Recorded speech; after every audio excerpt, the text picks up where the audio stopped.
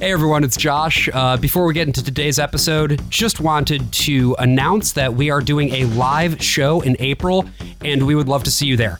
It's on Thursday, April 27 at Caveat. The show is called The Worst of All Possible Worlds Presents Brian is Back, the 85th episode podcast spectacular live from New York City.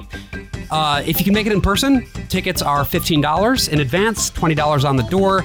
And if you can't make it in person, there's a live stream. Tickets are $10 for that. And if you're a Patreon subscriber, you can get $5 off. So for more details about that, go to worstpossible.world. That's our website.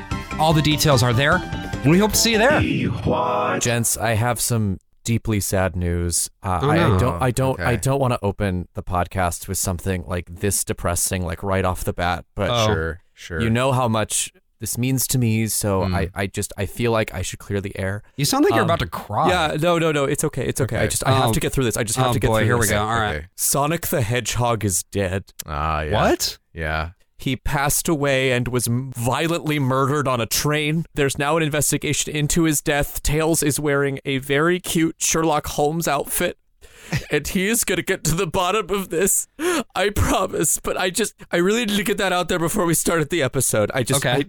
If I'm in a bad headspace, it's because my beloved blue boy is moited. It's more like you're in a bad hedge space. Hey, there we go. There we fucking go. So many possible worlds, but we got this one. So many possible worlds, but we got this one. Welcome to the Worst of All Possible Worlds, the first and only podcast that puts you in a bad hedge space. I'm the worst of all possible AJs. I'm the worst of all possible Brians. And I'm the worst of all possible Joshes. And we are going to make sure that Norfolk Southern pays for its crimes against Sonic the Hedgehog. And we're taking our own train back to the little town of Colerainey, as you know we do, for another installment of our series about the evangelical children's radio program, Down Gilead Lane. Yes. That's right. It is Colerainey Days, installment 41. 41, we're back. We've been doing this for 41 episodes. Yes. We have done this for 41 episodes. See me laughing in the Colerainey. I think the thing that gets me when we do this, you know, and this is obviously a lot. Which we do it frequently. Often, is the way that this show just gets its way into a very specific subset of the evangelical Christian psyche. And obviously all of our listeners, we hear from listeners all the time talking about, like, you know, they grew up listening to Down Gilead Lane. Yeah, of course. You know, who didn't? Who didn't? Everybody remembers the Morrisons. Everybody has their favorite Morrison. Yeah, you know. The internet is just lousy with fan art of the Morrisons. Yeah. It used to be every gay friend group was identified by which Morrison they were. That's true. That's right? true. Between Golden Girls and Sex and the City fandoms. Spoilers, I'm a Brooke. Yeah, you are. We've listened to enough of these now. I feel like I can. Well, and now that we have listened to a bunch of these and we've gotten so deep into all of the melodrama and all of the serialization, we're rewinding now, AJ, to introduce you to some of our big bitch family members, right? Yeah. Of course, as we know now, Maya Richter of the bitch Richter family, composed entirely of twats. The 100% bitch family, the Richters. They are bitch fearfully and wonderfully made. And I know I've said this before, I've made this joke before, but it is amazing that after Andy Richter Control the Universe was canceled, he moved to this small town and just founded this horrible family. Kept denying the existence of God. That's right. Maya Richter, of course, where we are in the series now, has become a Christian thanks to Grace, the local blind woman that makes people Christian because of how blind she is. Where once she was blind, which is still, others can see. Not her. That's true. She will never see. She is blind, folks. No. And that is of course, that makes her faith stronger. That's as right. we know. That's her character development is, you know, because she was so blind, that's what makes her such a good fucking person. Yeah, right. And the Richters have been bribing public officials. That's right. And trying to jail. Trying to get rid of Grace, saying she's a cult leader, which it is kind of strange that she just sort of draws every child in the neighborhood into her home. A couple weeks back, know, we did our one-off where we went into that Adventures in Odyssey show. Right. Where Yes, I'm so glad we finally got you to listen to that. I know. I mean, look, is it down Gilead Lane levels? No, of course not. Not quite. And it was really interesting that it seems like even though Odyssey came first, it's like you see the inspiration for Maya Richter like drawing people into her home because that's just what John Avery Whitaker For Grace drawing people into her home did with his AJ. wit's end. Well, Grace also does that. Look, everyone is going to everyone else's houses. The only As reason Maya always. Richter draws people into her house is to be a huge bitch to them. It's so that they can be servants for her. Literally It's servants literally for that, her. yeah. So anyway, we should get into this very exciting early episode. Yes. It's the first episode. Well, Yes, it's not the first episode It's not at the all. pilot. Yeah. They did but like it's not even a pilot because a pilot is what you like sell to like a channel that's going to produce the show. They just made the whole season at once and then had a pilot that was episode 0. Right. And so this is episode 1, but it's the Right. second episode and it's already they're doing a 2-parter. They're like, fuck Right off the having bat. like a little simple half-hour story. We are going full blown we're into going like for my it. novel series territory. By this point, obviously, we've done 41 of these, so we Yeah. know Yeah. the backstory. Yeah, we've gotten a lot of the lore we've is had all our deep. opinions out. Yeah. I don't think I can extend this bit any further. I feel like we've hit. yes, we can, Josh. Hold on. Okay, We gotta okay. keep it going. We gotta get to the dog. We gotta get to the dog. Okay, Okay, so back on Down Gilead Lane, Colerainey Days, installment number 41. We have a great introduction, just like in the same way that, as Josh knows, but AJ probably doesn't, Adventures in Odyssey had its Chris skits at the Right. beginning of the old episodes. But Odyssey cut those sketches from their intros pretty early on. Yeah. Meanwhile, Here we've Down got Zach. yeah, like we know that Zach has a tendency to be a little bit. He goes on, right? Yeah, he goes on way too long. He Yeah. tries to like just repeat everything that just happened in the episode, both before and after it. But in Right. these early episodes, oh boy, does he really talk.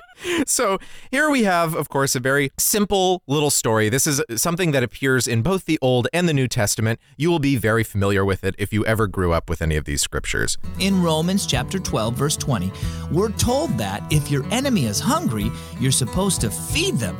And when you do that, you'll be heaping hot coals upon their head.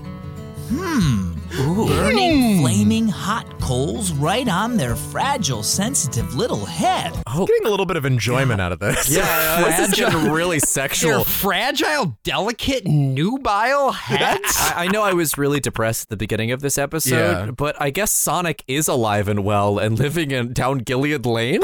Yeah. Well, it's Zach in this case is the one who I guess is much like Sonic. He just keeps eating and eating and eating and eating, That's right, yeah. In hot Sonic, coals, he can keep eating and he never gets full because his metabolism is Right. so fast, which just means that he shits so much and it becomes so like big and heavy. Right. no, I just pooped a big one. But that's why Sonic is always warning everyone about conjunctivitis. Right. Hey kids, Sonic the Hedgehog here. Yeah, skateboard is cool, but you know what's not cool? Conjunctivitis. From all of my shit, all of my horrible liquid shit.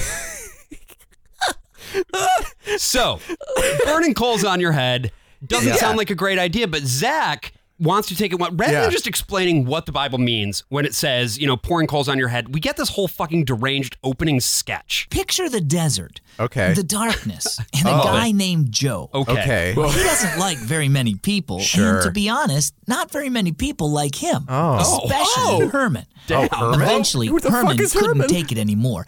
He Okay. loaded up his sheep and headed across the desert. Oh. What he didn't know was that Joe had also decided to move. Okay. Joe caught up with Herman, Okay. and Herman heard, Hey, I was just wondering if I could, swipe some of your coals for a few minutes. My fire's gone out. I cut most of the rest of the Oh, yeah. the sketch It's part something. with the actors because it hurt. It sounds like Chris Cooper got a severe head injury. Yeah, it kind of does.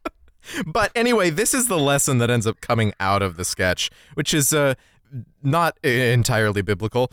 Now, back then, when people traveled long distances, they didn't have the luxury of a super deluxe SUV complete with Wi-Fi and heated seats. Wi-Fi? They relied on Your SUV? old-fashioned bonfires to keep them dumb warm do they and think to cook their listeners food. are? But in order to make that fire, they had to carry burning hot coals along with No, them they as they didn't. traveled. They had and you'll flints. never They're like guess where they sticks. carried those coals. Oh. In pans on top of their heads. Hey, there we go. No, there we go. Whoa! There we fucking go. They didn't do. Okay, so this is the advanced level of the fucking camel through the eye of a needle thing. Jesus said it's easier for a camel to go through the eye of the needle than a rich man to enter the kingdom of heaven. So, because there are a lot of rich people who have appeared within Christianity over the last couple millennia, about 1,000 years ago or so, someone named Anselm of Canterbury, maybe this is how it's attributed by Thomas Aquinas, was like, oh no, Jesus doesn't mean literally. He means there was a gate in Jerusalem that was really small, but you still had to get your camel through it. So you had to unburden your camel and then set it on like a rolling dolly and slide it through and then put all your stuff back on it so it could get through. They called that gate the eye of the needle. What? This is absolute horseshit, but This is it's exactly what it sounds like. Jesus is saying this can't happen. There's another interpretation that actually makes some sense involving ancient Greek and a vowel shift that happened at the time where the word for camel and the word for rope are very similar. And so so there's one thought that it's easier to put a rope through the eye of a needle. And that retains the meaning, right? No, yeah, absolutely. It's also a equally stronger impossible. word picture because it connects. It's like you can do it with a thread, but you sure can't fucking do it with a rope. You know, man, I like trying to picture a camel shoving it through. Well, that's the thing. Yeah. That interpretation is also wrong because in the Babylonian Talmud, there is an expression given by a rabbi. It is easier for an elephant to get through the eye of the needle than for et cetera, et cetera, et cetera. So this is actually just a Jewish expression from around this time that is very funny and very, very much sticks with you. But a lot it's of people like are when like, pigs no, but I fly. have to defend my wealth. It's just a thing that can't Yes. happen. And so, But in the Koine Greek, pig actually means... why are we? So the coal story, I actually found a couple. I had never heard this before. I had never heard this neither. insane interpretation. So is because Zach just coming at us with some bullshit here? Zach did not make this up. So Okay. I went and looked it up, and I found one article that had any citations at all. This article was on free.messianicbible.com. Oh, Hell no. yeah. Which is run by Bibles for Israel, an organization I could find no information about. Oh, boy. It is one of like 5 or 6 that just appear on the front page of Google results that you get for Israel Bibles. There are a lot of people who are trying to sell to Christians like the most Israeli Bible. It's amazing. Okay. And so they end up citing very weird texts. There's one by this lady named Barbara Bowen called Strange Scriptures That Perplex the Western Mind that was written in 1940 that explains away the heaping coals. There's also Farrar Fenton's Bible translation that he did in 1903. He was an amateur Bible translator and shipping magnate, where he translated the heaping hot coals on their head to and providing them a fire besides for his needs. No, this is exactly what it sounds like. If you do something good for a guy who's been a dick to you, hopefully that will make him feel very guilty, as though his head had hot coals on it. Sure. Oh, yeah. Nothing more to people did not carry coals that were currently burning in a pan on top of their head at any time. Yeah, in that sounds like history. it would that would be challenging. Like Yeah, after a it while, would- those coals it wouldn't burn, feel they good. run out and it's Yeah. too hot. Sounds like something fun you can do in the Here's desert. the thing. You know? Here's the thing about all this, right?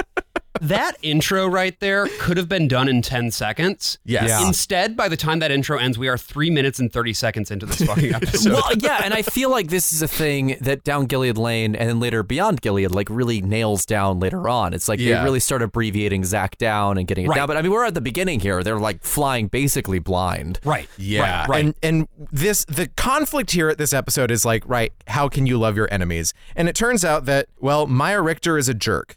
We don't get to the conflict itself for 10 minutes Yes. of this 23-minute episode of radio. Did we mention that this episode is called The Unlovables? The Unlovables Part 1. I think that's a good point. This is season 1, episode 1, sort of. The Unlovables. Yes. And boy, as we know, this show really thinks that this family is unlovable. Oh, yeah. And should not be loved, really. But like, we have to go through this scene where Timmy is like, hey, Dad, something with a dog. And the dad's like, no, fuck off, Timmy. I have to go pick up your mom whose car has broken down. Well, I think that means it's time for our patented segment. Who's a good boy? It's you. AJ's Doghouse. What's up, my strays and spays? Welcome back to AJ's Doghouse, the only recurring segment that puts the woof in yiff. This week's dog who puts the cur in curvaceous is none other than Kipper Jennings, the good boy next door who gets caught sniffing around the Morrisons' yard. What's he trying to dig up, and why is it definitely the previous owners of the Morrison home? Regardless, what does the sleek doggo get for his trouble? A rock that breaks his back leg, thrown by one of the Morrison children. Yes. On a scale of 1 to Gonker, this adorably tragic boy gets a shadow trying to climb up the muddy hole only to slide back down again. Mm-hmm. This has been AJ's Doghouse. Every dog from the 90s is dead. AJ's Doghouse. AJ, I love that, as I've said this many, many times before in these 41 episodes that we've done, I love that your AJ's Doghouse outro starts as a Gregorian chant. Like, you were just like, I'm going to improvise a tune, and then it's just like, this is what the priests would always sing. Well, no, it's content dictates form. So, you know, I did a couple of versions of it, but it was just like, I can't really fully deny the Catholicism coming through. Well, right? when we did that one-off bit about you and cats, when we were reviewing the Left Behind Kids radio series, that one was an ubi caritas, and I don't even think you realized that. No, I didn't. And also, it goes to my theory that, like, the Morrisons themselves are Catholic. That's so fucking many enough. I honestly, I've been wanting to pull the plug on this stupid fucking bit for like, okay. It was your idea. I know it was my idea, but we had some fun. Don't we have fun here, folks? Look, we do have fun. Hey, listeners! It looks like we're all slapping floor in Odyssey terms. There we go. No, so obviously the joke that we've done, because it's April Fool's Day week. It's many days 41. after April Fool's. So obviously we've been joking about doing this, of course, and then the joke, just to explain the joke, because jokes are funnier when you explain them. Yes. Is that we haven't really done 41 episodes of this. We usually do Adventures in Odyssey. Here's the thing, though. Everything else that we've talked about is 100% true. This is a real show, guys. It's called Down Gilead Lane. It was produced in my hometown of Grand Rapids, Michigan, by an organization called Keys for Kids. Yes. And formerly Children's Bible Hour, which was a radio show started in 1942. And it only stopped airing as Children's Bible Hour like a decade-ish ago. Yeah. So this is fucking sicko shit, you know. This is like the evil, dark Calvinist Michigan version of Adventures in Odyssey. Brian, I do think it was your idea to be like, we should do this for April Fools. Well, I do think it was that. I mean, it was somewhat organic, but like, we had been talking about doing the series. We had a couple comments where people mentioned it, and then there were some, let's say, personal revelations that will be revealed later in this episode regarding the show that cemented that we had to cover it. This is maybe our most expensive episode of the podcast to date, because I had to spend $200 to get a fucking USB thumb drive that contained every episode of Down Gilead Lane, except for apparently a handful of cut episodes that parents complained about. Are there? There's like fucking... yeah, it's definitely over. It's maybe like 120. I didn't actually count them all together, of Down Gilead Lane and what was later called Beyond Gilead, because there was something about the rights with the original owner, Beth Culp, of the first there seemed to be some sort of split there. But also, if you... Here's the thing. Not counting them is one thing, but like, if you want to find out any information on this, please go to Down Gilead Lane's broken ass website, which is nigh unnavigatable. Like, dear God. Getting the thumb drive, it was like, oh, there's no titles on these. It's all in the metadata somewhere. Right. And whenever I was like importing everything into Audition to grab clips, every clip said, the metadata's fucked up. Warning, fucked up metadata in these. Yeah, and when you got that USB drive, it was from that guy in that trench coat in the alley by your house, right, Brian? Yes. I mean, the envelope was filthy. It was disgusting when it got Was it here. really? I don't Was know it what really? kind of journey it had to take. Oh, God. Maybe it was a dog's journey. I don't know. So I just wanted to clear a couple other things before we jump into and I cannot emphasize this strongly enough, very real episode of this very real radio show. Nothing that we've said so far, including the bit about the dog and the kid who throws rocks at the dogs and the bitch family, none of that is a joke. And the Zach, the fake Chris, is a real guy 100% whose name is real. not actually Zach. He has a different name. The clips that we played so far, 100% real. But the last thing that I wanted to frame up real quick before we jump back into the recap is just a little bit actually about Beth Culp, who we previously mentioned, the person who made this. All you really need to know is that she's from Wisconsin. She lost her brother in a car accident when she was 11. Oh, Around that time, in her school, they sang a number of like traditional songs. One of those was Balm in Gilead, which is a traditional African-American spiritual, right? That was a very meaningful experience for her. So Balm in Gilead is a song that's been in her head.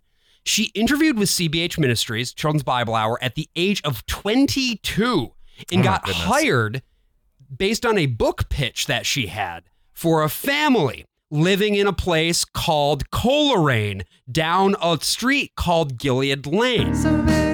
Hey there, you are listening to a preview of a premium episode of The Worst of All Possible Worlds. If you'd like to listen to the rest of this, head on over to our Patreon. That's patreon.com/worstofall. And you can listen to not only the rest of this episode, but our entire backlog of premium episodes, bonus episodes, and if you subscribe at the $10 tier, you will get an extra episode of the podcast every single month. Again, that is patreon.com/worstofall. Hope to see you there.